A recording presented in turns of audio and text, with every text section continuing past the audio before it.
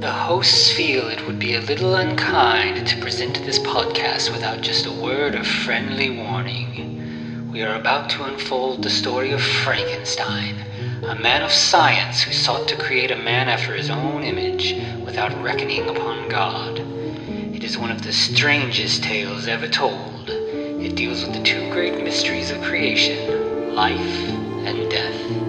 I think it will thrill you. It may shock you. It might even horrify you. So if any of you feel that you do not care to subject your nerves to such a strain, now's your chance to. Well, we've warned you.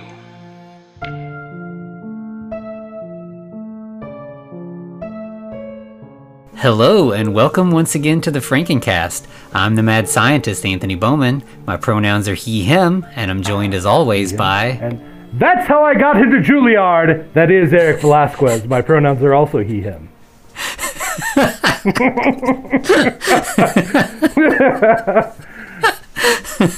I didn't really get into Juilliard, though, you know. Yeah, it's just something I said.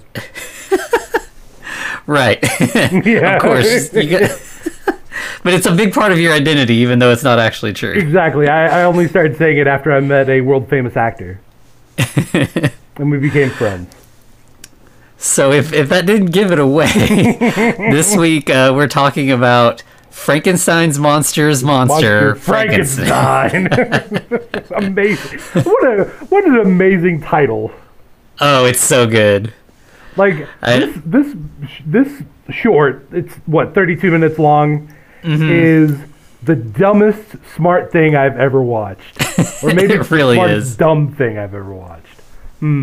Yeah, I remember I watched it like right when it came out, and it was not at all what I expected, and I was like, I don't know if I liked that or not, and I never really went back to it, but like, going back to it now, I because I think I knew what I was getting into, I appreciate it a lot more, and I think also having, watched a bunch of Frankenstein movies back to back for the past, year and a half, really kind of like set me up to appreciate what was going on in this. It's so good. Okay, so here's my question. Like, before we go into the whole review part, I need to know this because I feel like this was inspired by The Terror of Frankenstein by Tim Kirk. Yeah, I mean, there's some similarities. It definitely feels like the Frankenstein play that's going on in this is from the same era as the original Terror of Frankenstein. Right. It also kind of reminded me of the Dan Curtis one because it was kind of like low budget, stage show sets and everything. Right. So it's like, did they know before we knew that we were going to be doing this? Because like, or are we following in their path? What's going on here? Yeah. Oh no. But like you said, there's a lot of anachronism, to say the least, in that it's set somewhere in the 60s, 70s, 80s, possibly early 90s, but probably not. Probably before the 90s. Yeah, I would say, 60s and 70s, especially because they talk about that, like, he did, that his dad did all the like stage plays, and that they were like dying out, and he tried to do one last one. So right. Well, also makes me feel like I don't want to spoil too much, but David Harbour's dad is a clear homage to Orson Welles. Oh, right. Yes. I mean, there's a hard line, especially in the advertisements that come later. Absolutely. But like, so that's like later. Orson Welles is pretty much 80s. Yeah, true. Like the Transformers era. Exactly. Well, not only that, but Miss Macbeth, or as I like to call her, Lady Macbeth, the actress. What's her name? Monica. The real actress's name, Monica. The real fake actress. Anyway, the point gets very confusing. Right. The point is, she's wearing something clearly out of the 80s with 80s hair, even though everything else is firmly like, this is film grain that came out of the 70s, the style is like out of those later Hammer horror movies that like... Yeah. I don't know. I enjoyed this way more than I should have. talking about like that they kind of predicted us. I had forgotten how much the Chekhov's gun thing was a part of this, and we've been making these Chekhov's gun jokes. Chekhov's guns and ammo. Holy shit! Oh man, yeah. All right, you want to get into it? Let's party. Let's do this thing. So we start off, and as you said, like David Harbour's the star of this, but he's sort of the star of this twice over because he's playing a version of himself, and then he's also playing his father, but David Harbour Jr. Right? Yeah, he's David Harbour the third, and his father, who is this movie is basically about, is Junior. But it's a dynasty, right? There have been more David Harbours than we've known about, because we even get a picture of the David Harbour the first, presumably, and he's like an old-timey actor from the golden age of Hollywood. Yeah, and so he's kind of talking about this whole family dynasty, and that his father kind of made his name with these like TV produced plays that that was a big part of like golden age of television. Specifically, like we talked about that Dan Curtis thing that was on like a CBS Playhouse originally, that kind of thing. And so he'd been doing those, and like times were changing, and he decided to do one last play, and it was Frankenstein. And David Harbour wants to know what drew his dad to do Frankenstein as his last TV play. Right. He even mentions that there's some inherent family madness, as he was quote unquote battling rats while in his mother's attic, and he stumbled upon this information. Yeah. In this film reel. So then we get into this thing. It kind of hops between like present day with our David Harbour and this televised play, from the past. So and we get some shots of just David Harbour Jr. with random things, like he's on the front of a stage and he just goes, and that's how I got into Juilliard. Yeah. And so we start with him like he is discussing the gun on the table and discussing Chekhov's gun as a play concept. We literally have a gun in this play, and we're talking about the concept of having guns in plays and what that means. Right. So and it is a literal Chekhov's gun from the Chekhov's gun store and ammo. Yeah. So there's like a doctor that comes in and tells this young man that his mom is dying, and then the worst actress, like the actual actress, has to be amazing, because she did such a good job at making it awful. Yeah. I mean? Yeah, it's very clunky, so she's telling this guy that his mom is dying, and she just says it and then leaves like completely emotionless. Like it's a very strange, like no bedside manner or anything. And then another woman comes in, and this is the Miss Macbeth, and she talks to this young man and says that she wants to see Frankenstein, or she wants to see his creation. Right, because he's Dr. Frankenstein.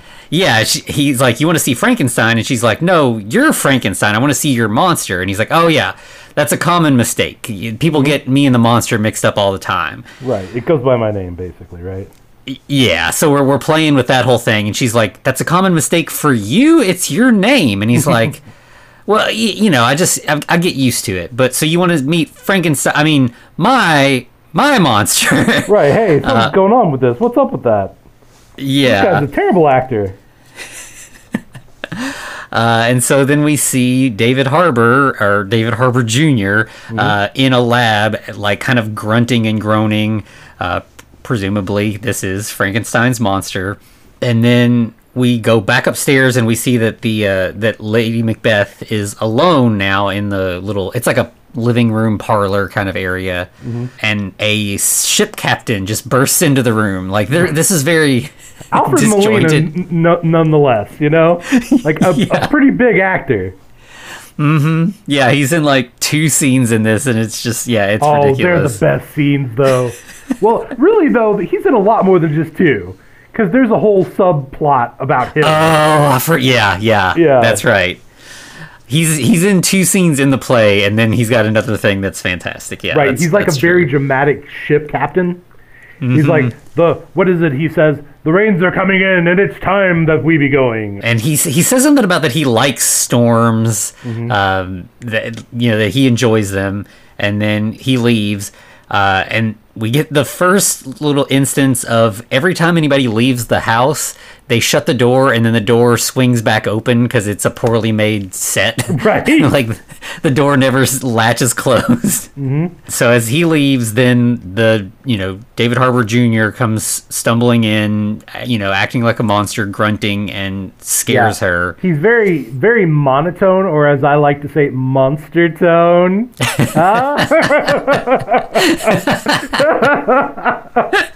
All right. And that's it. I'm out. So then our young, Frankenstein rushes in, tells her to run away, and that the creature's not been socialized yet, and that he'll handle things. I fucking love that the monster, I don't know if you've heard those quotes enough in everything we've been saying about Frankenstein the monster, is like, oh, here's the gun. And she's like, oh no, he's going to grab the gun. Yeah. Oh, it's so amazing. Yeah. And so she leaves, since he tells her to escape. Then we find out. So now that she's gone, we've just got the monster and Frankenstein here. And it's revealed that actually our monster, our David Harbour Jr., is Victor Frankenstein. And the guy who we thought was Victor Frankenstein is just like a friend of his named Sal. Sal, right? Who has a definite New York accent. Yeah. And he just drops his fancy English accent at that moment. By the way, so I guess at this point, he truly is Frankenstein's monster's monster, Frankenstein. Okay, Right. Sorry about that. No, yeah. Yeah, I mean, the title is definitely a good hint to tell you that they're going to be playing with who's the monster, who's Frankenstein, is Frankenstein a monster, is the monster a monster. It's very confusing, Right. Intentionally so. Right, and there's a few spin-offs that turns out that maybe somebody else is a monster other than Frankenstein / David Harbour Jr. But yeah, but he's basically just talking to Sal like he's like, hey, listen, you got to say this, you got to say that, make sure you stick to the script. Very interesting phrase you said there, buddy. But as soon as he's going through this explanation of what Sal is to do, Macbeth opens the door, and he immediately goes, Yeah. Yeah, Macbeth is like, well, the captain left me, so I'm going to have to spend the night. Oh, no.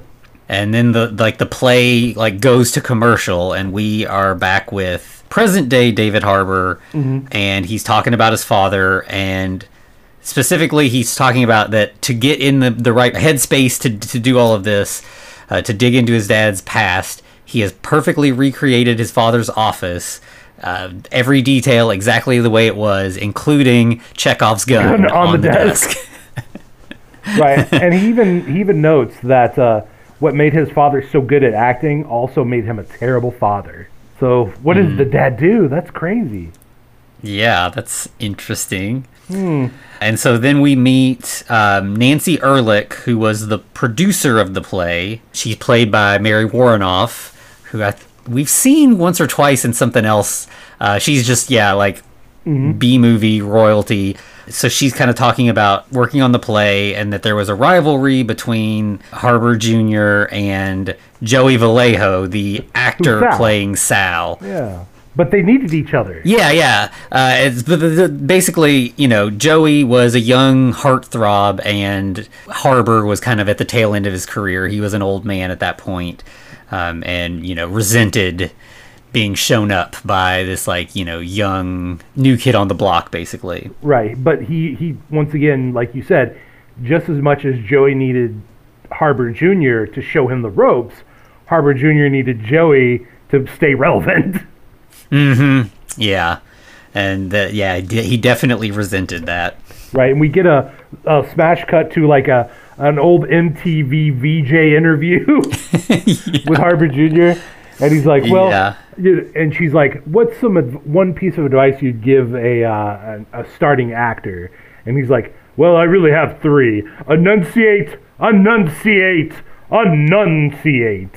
So that's just one piece of That's just One Piece, man. What are you talking about? Yeah, I mean, like, he's clearly, like, he's a blowhard. Yeah. Yes. And it's interesting here, you know, talking about, like, Joey being, like, the young heartthrob that we've got, you know, Harbor being interviewed on this teen show. And it almost feels like he wouldn't let Joey be interviewed by this show. And so, like, you got this, like you said, this, like, young girl VJ who's, like, more interested in Joey than she is in Harbor. Mm-hmm. Well, like, she even mentions that it's wild that they wouldn't let Joey be there, I think is what they say. He's like, yeah, it's wild that you'd want to focus on Joey. Yeah, he's not interested. Like, she wants to know about Joey, and Harbor is not interested in talking about Joey. Yeah. We go back to the play, and Sal is talking about, like, he's worried about trying to fool Miss Macbeth. Yeah, he's not an actor, is what he says. Yeah. And, like, the whole thing is that they're trying to fool her because they're trying to get a grant from the university that she works for. And I think, you know, so we have the Chekhov's gun thing, which is also, you know, obviously, like, a big part of, like, dramatic rules or whatever. But then we also have, they keep saying Macbeth over and over again in this play. Right. And Bad that's luck. like that's like a superstition that you don't say Macbeth on the stage because it's bad luck. Right. And so it's kind of obviously that's the intent there, that they're like poking fun at that. Yeah, I mean, they can't just go around calling her the Scottish lady, right? Right.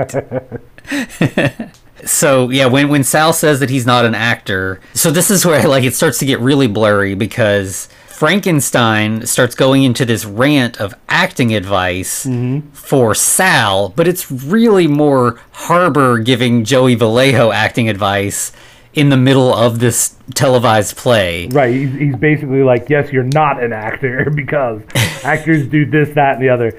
Yeah, on live TV. Yeah, and it's funny because earlier, you know, when he was telling Sal to stop deviating from the script, he was like, only I'm allowed to improvise. And clearly this is one of those moments where he's decided he's going to improvise. You can tell Joey/Sal is very confused and doesn't know how to respond to this because it's not part of the script. Right. Well, yeah, Joey's like, he's like visibly uncomfortable. He's like, oh man. And like Harbor gets so into it that like the end of his like rant is, you know, again, and that's how I got into Juilliard. And then he realizes, oh shit, I'm in a play. I'm Frankenstein right now. I'm not David Harbour. And he's like, I mean, well, but I actually decided to go into science instead. Right. Oh, more ad-libbing, damn it. Anyway, so after that, we're immediately brought kind of back to the present with Bobby Fox, a.k.a. a very classic That Guy actor, Michael Lerner. Do you know Michael Lerner? What all he's been in? Yeah, he's like the dad in like so many things, right? Like, oh yeah, he's in a lot of stuff. If you watch Tales of the Mummy, he plays Professor Marcus. He was in Godzilla. He was the mayor of New York. Gotcha. In the American one. Mm-hmm. Oh yeah, the awful one. Sorry. I mean, you know, depends what you're blank check for all of you '90s kids. Okay, that's probably what I would remember him from, like growing up. You know what I actually remember him from? I remember him from Maniac Cop 2. Okay. He was the deputy commissioner in that one. Yeah, he's one of those guys who gets to play like cops and politicians a lot. He's a senator in one of the X-Men movies, I think. Yes. Mm-hmm. Yeah, like he's a person of authority that like is always out of their depth. Right. And he plays that role really well, so good for him. But now he's the agent of David Harbour Jr. Mm-hmm. So Harbor's talking to him about, you know, his dad's past and stuff, and they get to this point where like they're talking about like he had a little bit of dirt under his fingernails, sort of metaphorical dirt, you know, like that he'd been up to no good. Yeah, and if you keep digging, you might get your fingernails removed. Yeah. Harbour the Third's like, wait, are you threatening to torture me? He's like, yeah, maybe not, no. And he just kind of laughs it off. Yeah. And then we cut back to the play again. You know, we're still in the whole play takes place in this one room, right? But right now, all of the the cast we've met, they're not in the room. We've just got a little girl who is dancing around the room and keeps getting dangerously close to Chekhov's gun. Right. So close that Macbeth actually calls out, "Watch out, the gun!" And the girl's like, I don't care about the gun. What about the gun? And then as she walks off, she literally gives a visible, like, a cringe. Like, I don't know if she's like, I did a bad job, or this was an awful scene. Yeah, with the way that this goes, like, it feels like that's probably intentional. Oh, yeah, 100%. Well, I mean, they even take a still of that later in the movie, so, yeah. At that point, like, Frankenstein comes, or Sal/Frankenstein comes back out and is talking to Macbeth. She's like, I want to know more about what you're doing. I feel like I'm wasting my life behind the desk. I want to kind of get out and see the world. And Sal thinks that she is, like, hitting on him. Right. And he's like, I want that too. And starts kissing on her. She's like, whoa, I just want to do science, my man. Yeah. And so then at that point, there's like over in the corner, there's like a spiral staircase leading up, up to a second level. Chekhov's staircase, if you will. And this woman comes stumbling down the stairs, and she is Frankenstein's mom, who we know is dying. And she's like out of it, and Sal is like, "Mom, get back upstairs," and she's like, "You're not my son," and he's like, "Oh, she's not well. Don't listen to her." Right. He's pushing her up the steps at this point, and the actress is like lazily lying on the steps. She's singing, moaning. Yeah. Really weird, but it's a choice that she made. And then just randomly she shouts out, "Oh, I love morphine."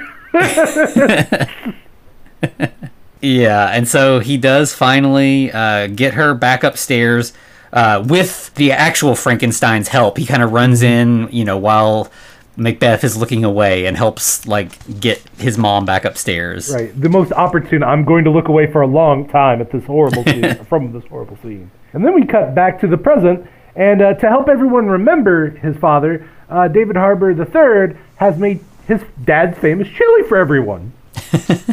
Yeah. And he's like, I hope that the chili will spark some memories. So he gives a bowl of it to the agent, and he starts eating it, and he's like, I remember. He's like, yes. I remember. And then at that point, we cut right back to the play. Now we have Macbeth going down to the lab. So there is that 1 second little set, and she is talking to who she thinks is the monster, but, of course, is actually Victor. Right. She says it's refreshing to maybe talk to someone who doesn't fully understand what I'm going through. That condescension. Yeah. She's like, I wanted to work with Victor, but he made a cheap pass at me. And all I really want was just to study you and maybe make you a steady girlfriend. A mate. A bride. No. And then they just kiss. Right. They kiss so passionately. Wait, is this where they kiss passionately? Yep. Oh, yeah, and they knock over the beaker. Yeah. And then the kiss devolves into another discussion of acting. Well, before that, though, like, when they knock over the beaker, we immediately cut to the little cousin playing with a doll under the stairs. And it's like, we'll be right back. Because he says something about acting, and then they end up on the slab, and they start, like, it looks like they're going to have sex, and then that's when it goes, we'll be right back, and we get our actual commercial break where we get to see the commercials. Yeah, we get our sponsors. We get the Juilliard School of Drama. Okay, that's cool. We and it literally says, "How will you get into Juilliard?" Right. That's a through line. Okay. And then we get another advertisement for Chekhov's Guns and Ammo. And something that I don't know why I immediately was like, is this an Orson Welles reference? Even though it has nothing to do with what he actually advertised. But it was London, USA beef. Right. It's like a restaurant or something like that. Yeah, it's like a British pub steakhouse in America, but is what it appears to be, at least. Right, because they do beef Wellington, and that's purely British, right? Yeah. And so we don't get to see ads for Juilliard and Chekhov's Guns and Ammo, but we do get to see this ad for London, USA. And yeah, it is, David, like you said, it's David Harbour doing an Orson Welles impression. If you've seen any of those old, like... The Paul Masson wine? Yeah. Oh, God. Yeah. Those outtakes are so good. Do yourself a favor. Look those up if you get a chance. Yeah, absolutely. It's worth a trip to YouTube to check some of those out. So then we cut from the commercials back to the present, and now the agent is talking about problems with the production. He says, they spent too much money. Harbour was obsessed with Aubrey Fields. They had to hire him for a part. Because Aubrey Fields is one of the best actors in the whole world, right? Yeah, and this is the ship captain / Alfred Molina. But in the world of this story, he also is the host of a show called The Actor's Trunk. Okay, what is this based on? Because I swear to God, I've seen this from on PBS. Yeah, I mean, it kind of is like the James Lipton thing, but no, there is something more that does literally have prop stuff like this. I don't know specifically what it's called, but I'm with you. I definitely have seen this. That's what Inside the Actor's Studio or something like that. Yeah, there's the way that James Lipton is, his gravitas when he interviews people. There's definitely some of that in here as well. Right. But yeah, we at that point we see some clips of David Harbour Jr. on the Actor's Trunk show. And so the premise of the show is that the host, Aubrey Fields, has a big kind of steamer trunk that he puts some random objects in, and then they put an actor out on stage who then has to go through and improvise little scenes using whatever junk he finds in this trunk. These are very these are some highlights to me. I really enjoyed them. Yeah, they're. I can't. Do we see all of? He gets he pulls out a tennis racket, right, and play it he's it could be a snowshoe, or it could be a ukulele, or it could be a face mask. And it's revealed at this time that is literally when he started saying, "And that's how I got into Juilliard." Right. And the agent is but in actuality, he did not go to Juilliard. Whoa. But David Harbour III is pretty damn sure that he went to Juilliard. Yeah, he was that was my dad's whole identity. He never stopped talking about Juilliard. And now we're introduced to a brand new character, the dramaturge, who's literally nope, your dad never went to Juilliard. Yeah. Okay. There's just this guy in the corner behind a little typewriter or something. And they're yeah, basically that was the problem. He said this and it wasn't true, and then he had to stick to this lie his whole life, and he was just racked with guilt about it. He was racked with so much guilt that he began to overeat at London, USA. Right. And he needed more money for the production because of hiring Aubrey Fields, so he started working with Chekhov's Guns and Ammo, even though they had some shady mob ties. Yeah, they're just a racket for the mob. They're just money laundering, that's all. And due to all of this chaos, his marriage was on the rocks. Right, and at this point we are then informed that, Nancy just was well, I was fucking him too. And then Bobby was yeah, you and everybody else. So implying that Bobby had also had sex with David's dad. Yeah. I mean. And David's no, my parents were fine. And the dramaturge guy's nope, the records here show whatever marriage he was in during this time. Was that your mom, or was that a different lady? Because it was definitely on the rocks. No, that was definitely my mom. And the dramaturge is I'm not sure about that, but okay. Not legally, at least. Right. Yeah, so, Harbour the Third's world is coming crashing down at this point. He's learning all kinds of shocking information about his dad. Everything he knew was a lie. Yeah. At that point, Monica Fulton, the actress who plays Miss Macbeth, appears in the present, in the David Harbour the Third's little office. Right. They did nothing to disguise her. She looks exactly the same as she does in the play. Yeah. She is not aged at all. At this point, I'm wait, is there some shenanigans? Because I think at some point, David Harbour mentions some dark, sinister forces, and it's oh, is she a vampire? Are we gonna get actual vampires? Yeah, there's no explanation for it, but it's definitely an intentional thing. Yeah. Then we get a clip of her on the Actor's Trunk, Where Melina puts in a frying pan. That's not sexist. Yeah, I definitely feel like this is intentionally sexist. And she like gets it out and does this whole where she's like, honey, breakfast is almost ready, come down. And then I cry because I realize that he's not coming down because he's dead. Yeah, right. Explaining her choices, that's fair. Yeah. That's acting. Right, just spelling everything out for the audience and not actually showing it. I literally was like, is this Chekhov's pen? Is this actually going to come back? No, I was just being hopeful. Then we cut back to the present, and Harbor's like, it's good to see you, Monica, but can you give us a minute? And she's like, sure. And it's like super awkward. He was basically kicking her out of the room, and she's like, I know when to, when I'm not needed. And right, I may have mistimed my entrance, yeah. But I will surely not mistime my exit. So at that point, we cut back to the play. Sal is walking in on Frankenstein and Macbeth on the couch in the living room now. Like presumably they've had the sexy times. Yeah, definitely. Yeah, because they're like laying on top of each other, and Sal comes strolling in, and Frankenstein's like, Sal, and Miss Macbeth's like, wait, why'd you call him Sal? What's going on? Yeah, and he says something kind of interesting in that I don't like lies or secrets. I don't like secrets. Yeah. It's weird because that's all he's been doing, but okay. Right. Should we give a content warning? Is this technically sexual assault by omission? Yeah, I mean... Because he was portraying himself as someone else.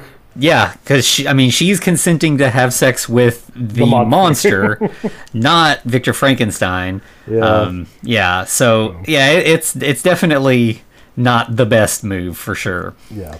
And in fact, like, he tells her everything at that point, and she's like, well, I'll be filing a report about this at the university. So she's upset by this. So, there definitely is a sense that, like, I did not consent to what just happened. Right. And immediately the doctor's like, your mother has died. And she also is like, and unfortunately, there's no cure for death. Right? And if there were, it would make the world a little bit less rich. I don't know if I agree with that, ma'am. Yeah, I mean, that's the thing that people always say, that, like, mortality is what makes us appreciate life. But, like, yeah, if I could cure death, I would 100%. Right? It's like, or we could just stop existential dread. I don't know. Yeah. And, obviously this is, like, hitting the point of Frankenstein over the head a little bit here. Like, Sal is trying to be an actor, and he's like, oh no, my mother. Which, of course, at this point, everybody knows it's not his mother. Right. David's kind of like, why are you crying? Why are you crying? Yeah, and then, in fact, we cut back to the present, and, the agent is like, yeah, that really pissed Harbor off when he started crying, because crying was his thing. Yeah, the crying detective, actually. Yeah, there's been a poster behind them this whole time of, like, one of Harbor's previous works, and yeah, it's The Crying Detective, which apparently was, like, his most famous work, his claim to fame. And we, in fact, get a little clip from The Crying Detective at that point. Right, he's literally crying in a therapist's office when he figures out the crime. Right. And so then we cut back to the play, and Harbor, at this point, not Frankenstein, but Harbor Jr. is yelling at Joey on stage and is like, you can't cry. He says, that's acting, sucker, and punches a hole in the wall of the set. Yeah. Yeah. That's amazing. Yeah. And so at that point, the ship captain just appears from a secret passage, and he's been in the house this whole time. Right. He just pops in and he's like, oh, it's very beautiful outside. Not a drop of rain. The sun's shining. It's almost like he's trying to diffuse the weirdness, but making it more weird. Yeah, I think this is Aubrey Fields trying to interject the sea captain back into the play to get things back on track, which would explain why he's coming from the secret passage, because he's really just coming from backstage, Yeah. But Miss Macbeth is like, I want to stay. I don't want to go, because, like, it's the captain is like, it's time to go. I'll take you back to land. And she's like, I want to stay with you, and I won't turn you in, Victor. This could work. Like, we could maybe have something here. Right. Well, Sal/Joey is not having it because he wants answers, and he pulls the Chekhov's gun Yeah. And so he's waving it around, yelling and making a scene. And then in the present tense, we've got Harbor, who is talking. He's like, I'm trying to figure out what happened. There's more to this story that I didn't know. So to figure it out, I hired a forensic accountant and a detective. Right, they just pop in out of nowhere. Yeah. It's amazing. We find out that they've done all this investigation and they didn't know about the Juilliard thing. Right. And he's like, well, maybe there's more that you don't know. Maybe you don't know about how my father killed Joey Vallejo, And that immediately cuts to several different interview clips of Harbor being like, man, I sure wish that Joey Vallejo was dead. The best way to kill him is to cut his brakes. It's so easy to do. Right. But the detectives are like, no, his alibi actually checks out. Yeah, so he didn't kill him, but, your dad was a piece of shit. Right. And so at that point, Harbor the Third is angry. He picks up the Chekhov's gun off of the desk, and he's waving it around, yelling. Mm-hmm. So we cut back to the play, which has now devolved into not really the play anymore, because we've just got Harbor yelling at the cameras that he needs to make an announcement that Joey Vallejo ad-libbed without permission, so they're taking away the rest of his lines. Right? Well, how childish. I'm going to take my ball and run, right? Yeah. So you upstage me, thus you can't be in my play anymore. Yeah. Then he just starts giving they're like, now we're on a different set. Like this is like the final act. They're like on a cliff face or yeah. And so he talks about, he doesn't show us. We've never seen the monster, but he talks about how he created the life. It was in his own image. It was beautiful, brilliant. He could do everything better in every way. Kind of like if I had a younger person that was exactly like me but better. Weird to think about that. Okay. Yeah, which is, this is Joey, but this is also David Harbour the Third. Right. And there's just yeah, it's everything is like collapsing in on itself in a really bizarre way. Just an Ouroboros of fuckery, right? Right. And then he says, but my creation began to behave erratically, and I feared for my life, and I had to shoot him, and I lost my best friend that day. Yeah, he was such a gentle soul. He even befriended a small crab in a tide pool. What? Okay. And so then Sal is like, wait, you shot Frankenstein? And Victor is like, I had no choice. And then Monica's like, what do you mean? You're Frankenstein. And he's like, it's a common mistake. I stopped correcting people years ago. Right, but wait, what if you are Frankenstein? Right. So, Miss Macbeth is like, at this point, either Frankenstein killed the monster or the monster killed Frankenstein and is now impersonating him. But either way, we need to restrain this guy until we figure out, who is who and who's dead and what's going on here. Macbeth is like, I will perform a test on him to find out who he really is. And I think he even calls her you're the real monster, Macbeth. Right. Which Lady Macbeth was kind of the monster of the play Macbeth, so there's that there too. He tries to run away, and Sal pulls out the gun and fires it at the escaping whoever this right. Harbour Jr. is playing, but instead he accidentally shoots the niece. Who gets carried in by Aubrey. Yeah, gets carried in by Aubrey in the most amazing way ever. Like, she's just laying in his arms, like, with her tongue out, and he's just like, oh, you shot your niece. Oh, no. Yeah, and this is definitely some Maria from the original Frankenstein vibes. But yeah, they specifically only ever call her the niece, which is really funny. And so then Sal is all upset that he has killed this girl. Then we have this weird sort of montage-y scene where Sal, filled with regret, puts Chekhov's gun to his head. Right. Then we have Victor Frankenstein / the creature putting a gun to his head. Right. And then we have David Harbour Jr. the Third putting the gun to his head in the office. And then it's the same gun. This is the gun that Harbour got from his dad's office. So this is sort of happening at the same time at various moments in time with the same gun. And it goes. Chekhov's gun does go off, Yeah. 3 times. Right. And then we cut back to the present. We've got Harbor the Third, and he's like, my father was a monster. Okay, by the way, he's been standing by this, at certain points he's standing by this fake fireplace, and he throws in the files on his father. No fire whatsoever. You hear crackling and popping. Yes, it's so good. I'm like, what the hell? This is amazing. There's not even a fake fire. No, it's literally just a mantle with like a fireplace that's nothing's lit there, and it's there's no back to it. Like you can it's just just a facade of a fireplace, and then the crackling. Yeah, what is it? The ADR. Foley work. Yeah, Foley work. Yeah, amazing. And then Harbor just like looks right into the camera, and he's like, he'd said my father was a monster, and then he says, but in the coming years, I'll present him in the best possible light. Dun, dun, dun. And then we cut to credits featuring a bunch of London, USA bloopers that are straight up like the Orson Welles ones we were talking about. Yeah, the Parmesan ads. Yeah. This is shit. Why do I have to drink this piss? Oh, it's so good. Yeah. Oh, and he finishes by, and that's how I got into Juilliard.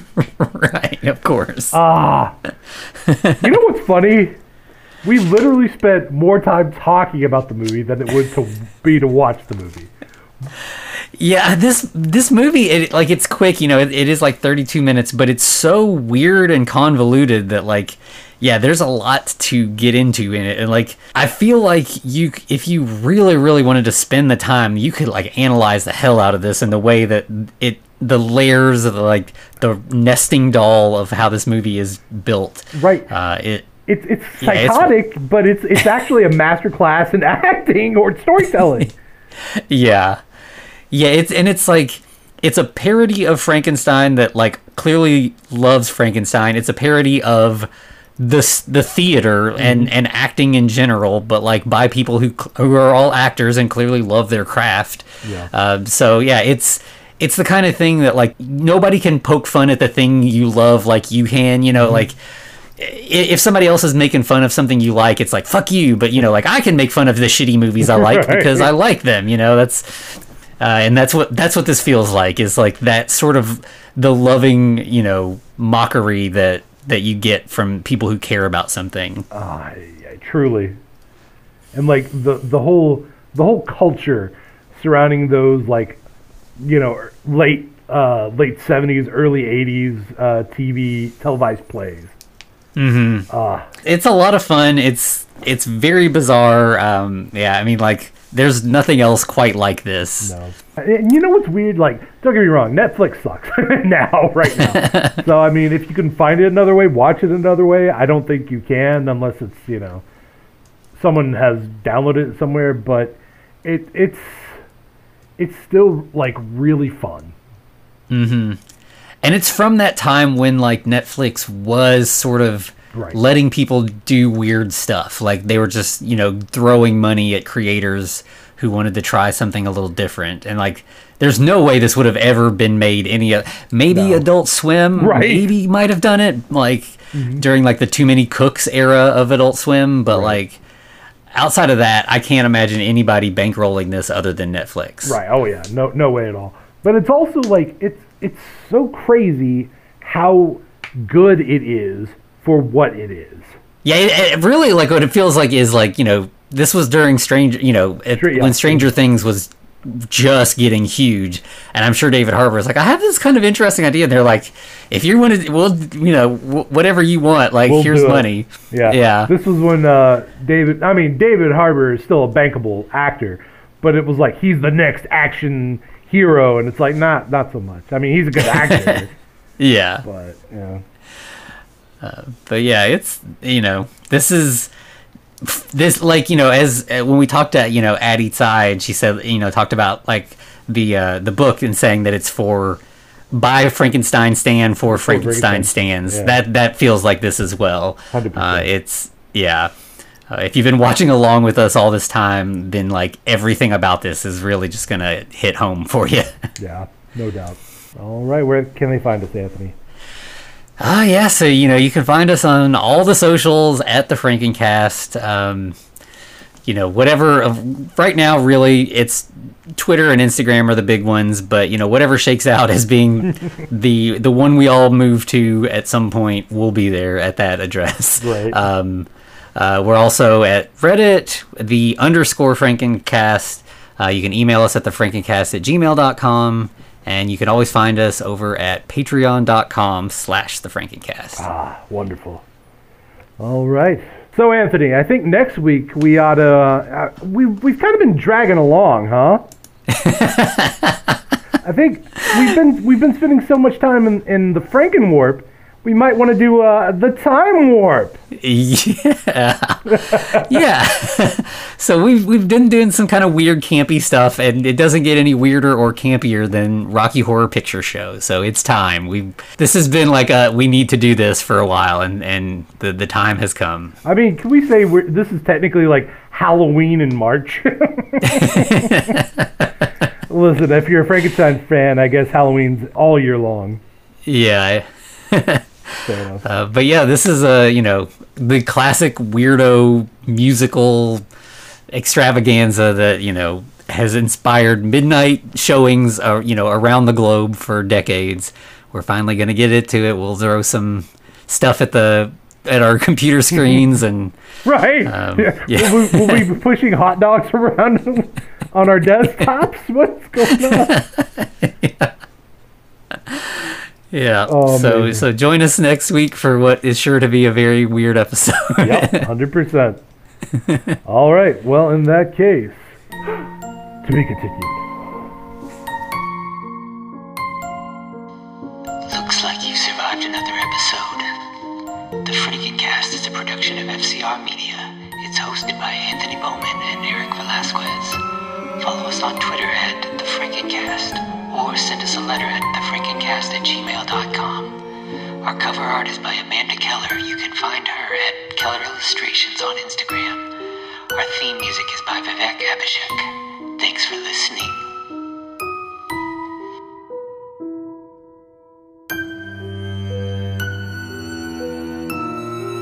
The flappy crab that is Eric Velasquez. My pronouns are also he, him. All right, that's the first one.